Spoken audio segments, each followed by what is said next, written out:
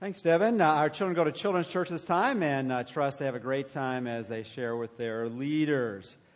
Well, this is the Sunday in which we spend our entire Sunday giving announcements. Hope you understand that. But just in the spirit of what Brandon shared about if you're going to get to heaven, you got to go to the breakfast and join a life group. If you actually want to know Jesus when you get there, be sure to do your personal time with God this week, all right? So take your personal time with God and put it in your Bible. All right, that's one way to make it a much better chance for you actually to do it if you know where it is. So put that in your Bible. And in fact, this week's going to be a better, greater blessing because Brandon wrote the questions for the text. And so spend time there. It's a great opportunity to go beyond having just good intentions. Have you noticed that sometimes there's just great goals you have, some things you got planned to do, and then you simply don't do it? And that happens often as we desire to spend time in God's Word or actually think when we spend time in God's Word, to reflect upon what it has to say. And I found it a real blessing as I've gone through it, and often I write the questions, and I reckon that was actually a pretty good question. I have to think about the answer to that. So it allows you to think about what you're reading. And really, we've really made them very simple as far as making observations. But that's the key to Bible study, is simply asking questions of the text, put it in context, and then ask, what does it say, what does it mean, and how does it apply? And it's a great opportunity to reflect on God's Word. The other announcement, since this is the Sunday of announcements, is that this next week and month, our women's ministry is doing a special outreach to a group, and we're going to be passing out some grocery bags that you can use that for this month to bring food items and other items for their special ministry. All right, with that, let's look to God in prayer, and I've got a lot to say, so I'm going to be speaking fast, so get ready. All right, let's pray. Father, we thank you so much for your love for us. We pray that as we look in your word, as we think about what you have for us, that you might allow us to know you more deeply, to follow you more faithfully, and to look to be fruitful in our lives for you. We ask this in Christ's name. Amen. Well, this actually is the kickoff, though next Sunday, as Brandon was sharing with us, is really the start of our series called God's Perfect Design. And that word design is actually an acronym or acrostic for the themes we'll be emphasizing throughout the next 6 to 7 weeks after this particular Sunday. And we're going to be focusing particularly on what God wants to do with our lives after we come to know Him. And last Lord's Day was, what Sunday was that? That was Easter Sunday, as we were kind of emphasizing that as we began our service. And I try to summarize Easter with one particular word if you were with us, and if you were not, you will find out what that one word is. Easter is all about what? Hope. Now, you could actually summarize Easter in a variety of different words or terms, and if you're with us, that's the one that I used, and actually I kind of stole it from somebody else I was reading about, and it kind of struck me. Can you really summarize the greatest day in the history of time with one word? And the word that they picked was hope. Now, we could argue whether you want to have a better word than that, but that's a great summary of what happens on Easter. Because without Easter, we really don't have much hope that we can stake our life on. Because as many have said, and I said on last Sunday, you can go 40 days maybe without food. You can go 8 days without water. You can go a few minutes without air. But you can only go, as some say, 8 seconds without hope. And even as some of you are aware of, a pastor's family this past week, they lost their son. And it could be related to mental illness. That's really where they feel the focus of that was. But those who are struggling with what's going on inside, there comes a point where they lose hope for this life, even if they have connected with God, but they lose hope that what's wrong in their life can be made right. But Jesus came to give us that hope that we can be convinced that He can make life right. And there's a difference between the hope that God gives and the hope that we try to muster up on our own. Our own hope is hoping for or wishing for something to happen that is really out of our control. Some of you who are sports fans, you're hoping that your team makes the playoffs, or they make the playoffs, or they do well in the playoffs. And it's really beyond your control. You can desire with all that you have for that to happen, but you can't make it happen. And so it really is reduced to wishful thinking. And we could debate the probability of your team winning beyond, better, more than my team, but it's still wishful thinking, because all things can happen that can change the outcome of a game. Someone could get injured, a bad call by a referee, or whatever it might be, and everything changes. But when we think about the hope that God gives us, and again, that's what Easter is all about, is that is hoping for or wishing for something to happen, but actually confident that will happen, having a conviction that it will happen, because it's not something that is out of control. It might be out of your control, but it's not out of God's control, because once He says it's going to happen, it will happen, and He can control all the circumstances to make it happen. And He proved it beyond a shadow of doubt about the most important thing that we want to have settled: what happens when this life is over, because Jesus conquered death. So in many ways, a singular word describing what Easter is all about, the word hope, is a good summary of Easter. And we could use other words that really hit to the heart of it as well, but hope is a great word for that. Well, as we begin this morning, and if you're looking at the outline, I can go through it quickly, so just relax, and I will try not to speak too quickly. If we look at God's perfect design, what I want to ask today is another summary statement. And actually, I read this from another source this week, which was interesting. It kind of stopped me in my tracks as well. I go, would I really choose that word? And the question is, what is Christianity all about? Now, before they put the answer up on the screen, I hardly ever look at that screen, but if someone asked me that question, well, what is Christianity all about? I could come up with a variety of words. I might pick a person, and if I picked a person, I think you'd all pick the same person. That person's name is, oh, you guys are so sharp. I just knew you'd get that one right. All right, well, we could pick Jesus. I mean, it's all found in a person, and I'm sure that even this author that I saw or read about, he would have picked that, but he said, that's unfair. That's cheating. You can't use the Jesus answer for every question in church, So if you don't allow Jesus to be the answer about what Christianity is all about, or a synonym for Him, Christ, the Son of God, Son of Man, all that, what else would you use to pick a particular term that would summarize what Christianity is all about? Well, we might pick hope, but that's what we use for Easter, so we can't use the same word, right? And so we could say faith, and we talked a little bit about faith last week and contrasting faith and hope. You could take what 1 Corinthians 13 says, now abide faith, hope, and love, but the greatest of these is love. But that's not the word that he picked. And after I used it, I had to think through it, and I said, you could pick other words, and you could justify other words to summarize what Christianity is all about, but this is a good word. This is a good idea to understand what Christianity, in terms of living it, is all about. And the word he used, it's all about service.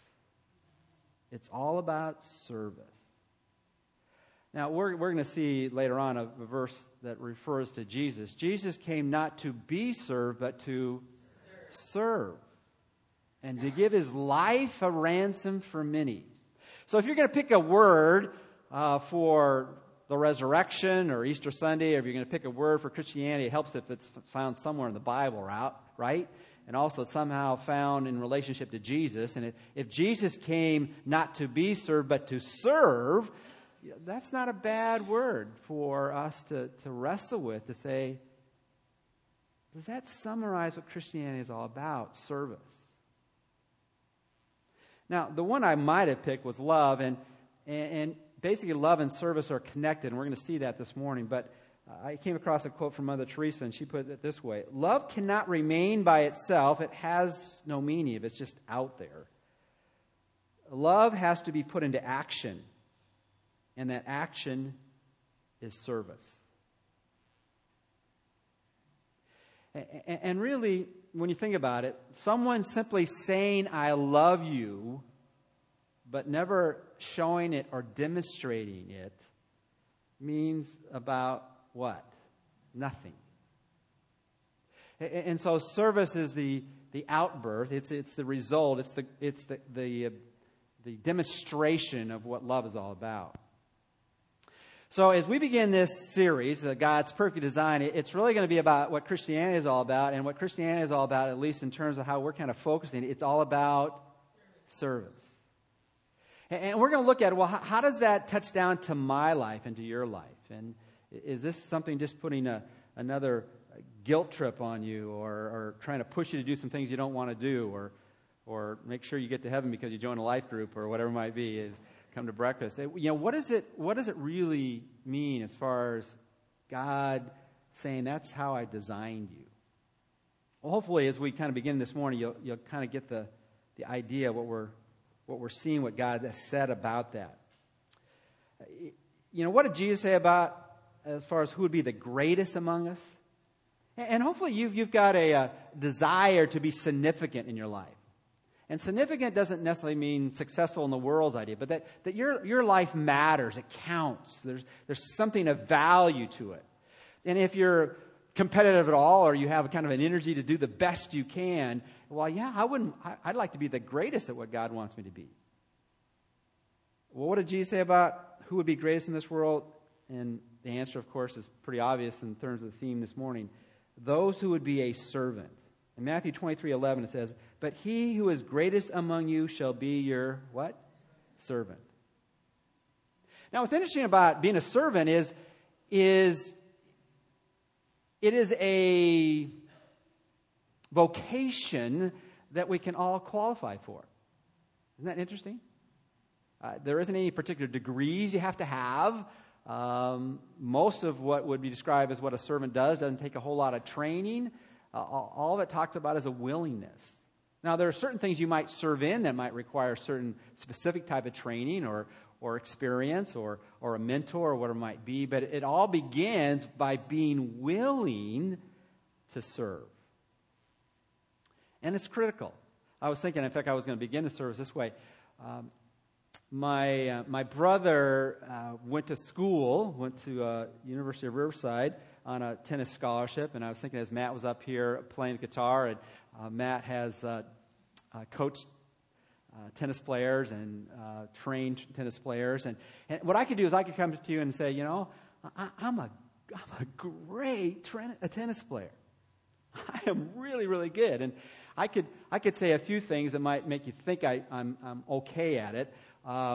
Once I discovered I wasn't going to make the major leagues in my baseball career after high school, I decided to follow my brother's footsteps, and I decided, well, let me change my athletic career here, and I'll become a tennis player. Well, I had a little success, and I mean a little success, after learning the game in 1 year. The next year, I actually made the team, and I played singles and doubles, and I went to Cal State Fullerton, and I actually played doubles there a little bit like that. And I could say, I'm a pretty good tennis player. But then I could say, well, I only struggle in one particular area of the game. In fact, I'm actually in fact, I can't even do any part of this part of the game, and it all relates to serving. I can't serve, and I can't return the serve. But I'm a great tennis player. Let me tell you, I'm so awesome, man. I got a great volley. I got great ground strokes. But I can't serve, and I can never return a serve. What kind of tennis player am I? I can't even play because I can't get the game started or continue on either side. Because if you can't get the ball when you're serving it, the game never starts. And if you can't return the serve, basically the game is over, or the point is over. And if that be true in the game of tennis, that's true in the game called the Christian life. I'm really good in so many areas, but I'm not so good at serving. Then you'll never win a point. You'll never get a game. There'll never be a set in which you will win, because you've got to be able to serve and return the serve. Now, what is service? One way to look at it is, how and who are you serving? And that's a question that we really want to kind of throw out throughout this series. One way to look at it in terms of putting labels on it, the serving of believers is ministry. And the serving of non-believers is mission. Who and how are we serving? We want to serve people in the church, and we want to serve people outside the church. One is ministry, and one is mission. And really, again, all of us can do both. We can serve believers, and we can serve those who aren't believers now and we're hoping are going to become believers, because we demonstrate the love of Christ by serving them. Well, this morning what I want to do is examine what is service. What is service? And we've got about 6 points I want to share with you, and you can reflect upon them. And then next Lord's Day, we're going to be looking at how God's perfect design for you is that He wants you to serve exactly as He has put you together in a way that will honor Him and bring you full joy in life. What is service? Number one, first of all, it is an act of putting the needs of others before your own needs. And really, that's kind of the foundational description of service. It's coming to that point in life, as you do life, as you see needs, you see your own needs, and you see other people's needs. And whenever you see your needs and other people's needs, you have a choice to make, don't you? Particularly in a particular point in time. Whose needs takes the priorities? What I need to have happen to my life, or what needs to be happen in someone else's life? And as we think about being a servant, and if we were in a position where we were enslaved to a master on a physical level, that choice would be already made what? For us.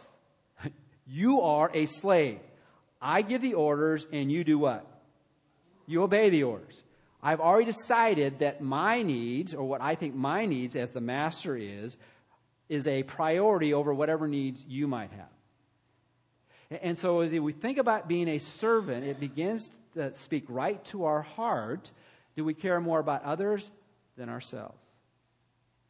Now here we have in Philippians chapter 2, verses 2 and 3, these statements. Fulfill my joy by being like-minded, having the same love, being of one accord, of one mind. And then it says this, let nothing be done through selfish ambition or conceit, but in lowliness of mind, let each esteem others better than himself.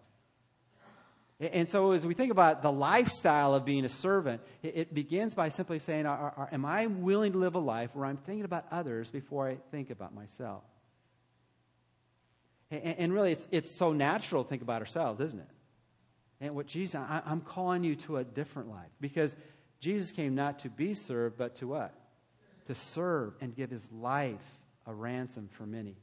We took a group of some of our couples just recently through a series called Sacred Marriage, and Gary Thomas was the presenter of that, and he kind of challenged us to look at life and marriage, particularly from that lens where we're not thinking about, is my spouse meeting my needs, and why don't they care for me, but more about how am I pouring my life into my spouse's life. And it gets real practical at times.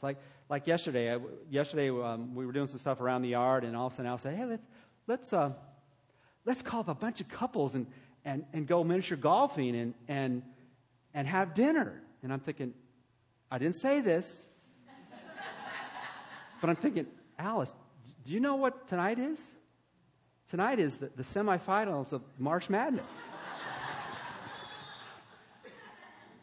And that only happens once a year, and I've been a good boy. I haven't watched one game throughout all of March Madness. And she thought it'd be great to call a bunch of couples up and go miniature golfing. Now, I just want to say, pat myself on the back. I didn't say it, and I went miniature golfing and went out to eat with those couples because I considered her needs more important than my needs. Okay. Now,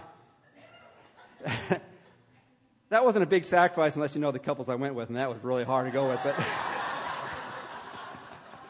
But all right. But, there are times you simply say, okay, what's more important?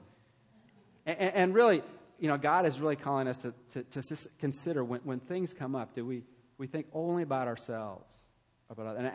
And let me just be honest, I'd much rather have gone miniature golfing and gone to those couples and watched those games, because I believe in DVRs and watching those tapes, and you can always watch it afterwards. All right.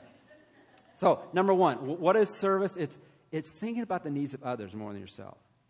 Secondly, it's an act of worship. Now, here I'm going to get a little spiritual or religious with you, but see, this is fundamental. If we're going to say Christianity is all about service, then we better be able to back that up in a variety of different ways. Look what Romans 12, 1 and 2 says. In particular, verse 1, we'll go back to it.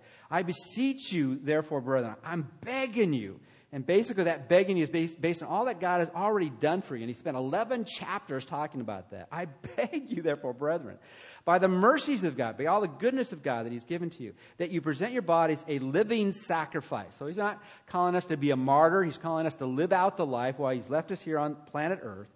And he said, a living sacrifice, wholly acceptable to God, which is your reasonable, what's the next word there? Service. Now, it's interesting if you have other translations with you. If you have the NIV or you have the New American Standard, it said that you might come to that place where you have as an act of worship being your service. And this is countercultural. And do not be conformed to this world, but be transformed by the renewing of your mind, that you may prove that what is good and acceptable and perfect will of God. See, when we serve others, because we recognize how much God served us by sending His Son to be that sacrifice and then providing for all of our needs, it's just the overflow of a life filled with God's love, and we, out of gratitude and an act of showing how much we value all that He's done for us, we want to give value to others by meeting their needs. But by doing what we can do to be part of God's plan to accomplish His purposes. So whenever we give a cup of cold water to someone, whenever we're passing out a bulletin to someone, or whenever we're teaching a class, whenever we're inviting someone, whenever we're praying for someone, whenever we're going that extra mile to pick somebody up in our car because they need transportation, whatever it might be, whenever we're leading, whether we're teaching, whatever it might be, it's not only something that needs to be done, it's an expression of worship to God. Because why would we do this unless there's an eternal value to things that we do? And we're honoring the one who's done so much for us. What is service? It's that place in your life where you've come to the point that you're looking at the needs of others more than your own needs. What is worship? What is service? It's an act of worship. We're showing God how much we love Him and how much we delight in Him. We delight to please Him because of all He's done for us. Number 3, it's an act motivated by love. In 1 Corinthians 13:3 it says, and though I bestow all my goods to feed the poor, and though I give my body to be burned but have not love, it profits me nothing. Now, you can do things as an act of service, but if it's not motivated by love, it's not going to be received, oftentimes even as an act of service. If I bring flowers home from, I hate to use this illustration because I don't bring flowers home very often, but anyway, if I were to bring flowers home to the house, I kind of grew up in that idea where why do you buy dead flowers? Why don't you buy a live flower, maybe put it in the ground or something like that? Dead flowers, they're going to be like a couple of... Did you notice there's a couple of flowers up here that were dying up here? And they're actually in a pot. But anyway, I digress. All right, but if I came home with a bouquet of flowers and I said, here, I'm supposed to do this. Yeah, that wouldn't go over too well, would it? But if I brought a bouquet of flowers that, God, Alice, you are the love of my life, and I don't deserve you. I married above my pay scale, whatever you want to call it. You don't have to amen that. Okay, but I should do this every single day of my life, but I'm too cheap. All right, an expression of love rather than just a sense of duty. Because great sacrifice done out of not a heart of love is so empty. In 2 Corinthians chapter 5, verse 14 and 15, it speaks to, but what if you don't feel so loving at that moment in the person you're trying to serve? Then where's the source of your love come from? Look at 2 Corinthians 5. For the love of Christ compels us, controls us, other translations says, because we judge this, that if one died for all, then all died, and he died for all, that they who live should no longer live for themselves, but for him who died for them and rose again. See, when our cup is empty in terms of love, we need to recognize who fills that cup. It's the one when we recognize how much he has loved us, then we can love others. And we leak out the love he has given us. And that's so related to service. When you don't feel like serving, then recognize the one who has served you so much, who has loved you so much. And as we go through this series, and this is just the kickoff of this, we're going to talk about all the how-tos related to this. We don't all necessarily serve in the same way. But we need to recognize it is an act of looking at the needs of others above your own needs. It is an act of worship where you're doing it out of delight for God. It is an act that should be motivated by love. And not only motivated by love, but it ought to be done in a loving way. And that's why in 1 Corinthians 13 it describes how love is. Sometimes I'm thinking I'm being loving, and then if you look at it very carefully, well, yeah, it wasn't very kind, it wasn't very gentle, it was done in a self-serving way, and okay, I wanted to do the right way. Well, yeah, you need to understand how it should be done in the right way. Fourthly, it is an act you are equipped to do. Often we don't serve, particularly in areas where it's more than just being there and showing up and doing a task that we're all capable of doing. But sometimes God wants us to do something beyond that in a specific targeted area, and we think, well, I can't. I don't have those skills. Well, what God wants you to do, he will enable you to do. And where you feel unequipped, God will equip you. And that's really what the church is here for. That if God is leading a direction you feel the skills or the ability to do that, the church is here to help you be able to do what you feel God is calling you to do. In fact, in many ways, that's what the pastoral staff is here for. In Ephesians chapter 4, verses 11 and 12, it says this, and he himself gave some to be apostles, some prophets, some evangelists, and some pastors and teachers for the equipping of the saints, for the work of service, the work of ministry, for the edifying of the body of Christ. The word equip has two ideas there. One is if a person is broken and needs to be mended, that's what the church is here for. You know, if you're hurting on the inside, you need that hurt to be healed. And that's what the Word of God and the ministry of the Word of God and prayer does. It heals our hearts so that we're prepared to serve. It also has the other idea where if something needs to be given the tools for or the skills to, that can be imparted as well, where a person might not know how to do something and they're taught how to. Yesterday, some of you are aware that I'm not necessarily particularly skillful in the kitchen, and I thought, okay, I'll go the extra mile. I won't have somebody else make my breakfast.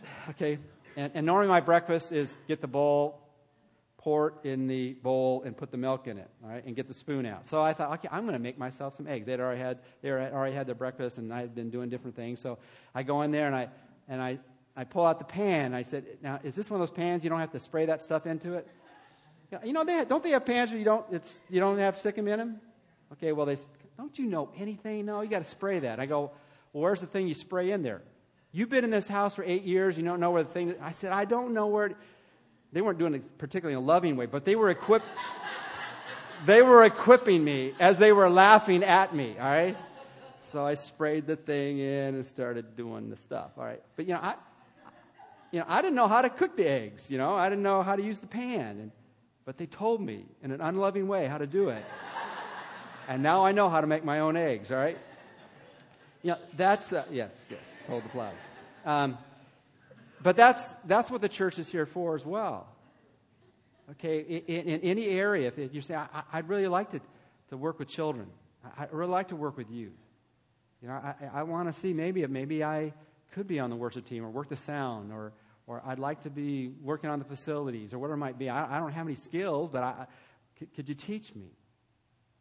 God can equip us to do the things He wants us to do. What is service? It's coming to that point you recognize it's looking at other people's needs beyond your own. It's recognizing, in terms of how God looks at service, it's an act of worship because you're doing out of delighting in God for all that He's done for you. You recognize that service is an act of love, motivated by love and done in love. And it's also an act that you can be equipped for, mended in your heart, but also given the skills to. Fifthly and sixthly, quickly, it's also an act necessary for you to become like Jesus. And we've already read that verse. But just as the Son of Man did not come to be served, but to serve and to give His life a ransom for many. If we were to take the Ephesians chapter 4 passage a little bit further, we would see that we are all having our parts fitted together to the point where we come to that point where we live unto the measure of who Christ is. We can't be like Jesus if we don't act like Jesus. And Jesus came to serve. And then finally this morning, it is an act that you are a design of God to do. In Ephesians 2:10 it says, "For we are His workmanship." We are His work of art. Actually, the word comes from a word from which we get a poem. We are a creative literary masterpiece that God has uniquely made in our life, created in Christ Jesus for good works, which God prepared beforehand that we should walk in them. And we're going to be looking through that whole design concept to see how God has uniquely made each one of us. Some things we serve in common, we can all do. And there are other things that we serve, particularly in an area that God has uniquely put us together for, that will honor Him in ways that only our life can honor Him in that way because we are unique in Him. So what's the point this morning? God wants us to improve our serve. If we can't serve and we can't return to serve, we can't play tennis. And whether it's tennis on a court or whether it's table tennis, if you can't serve, you can't return to serve, then you can't get in the game. And God wants us to serve outside these four walls, and He wants us to serve in the lives of believers and non-believers. But He wants our lives to live out its purpose. In Ephesians 2 says that we are His workmanship, creating Christ Jesus to do good works, which God prepared in advance for us to do.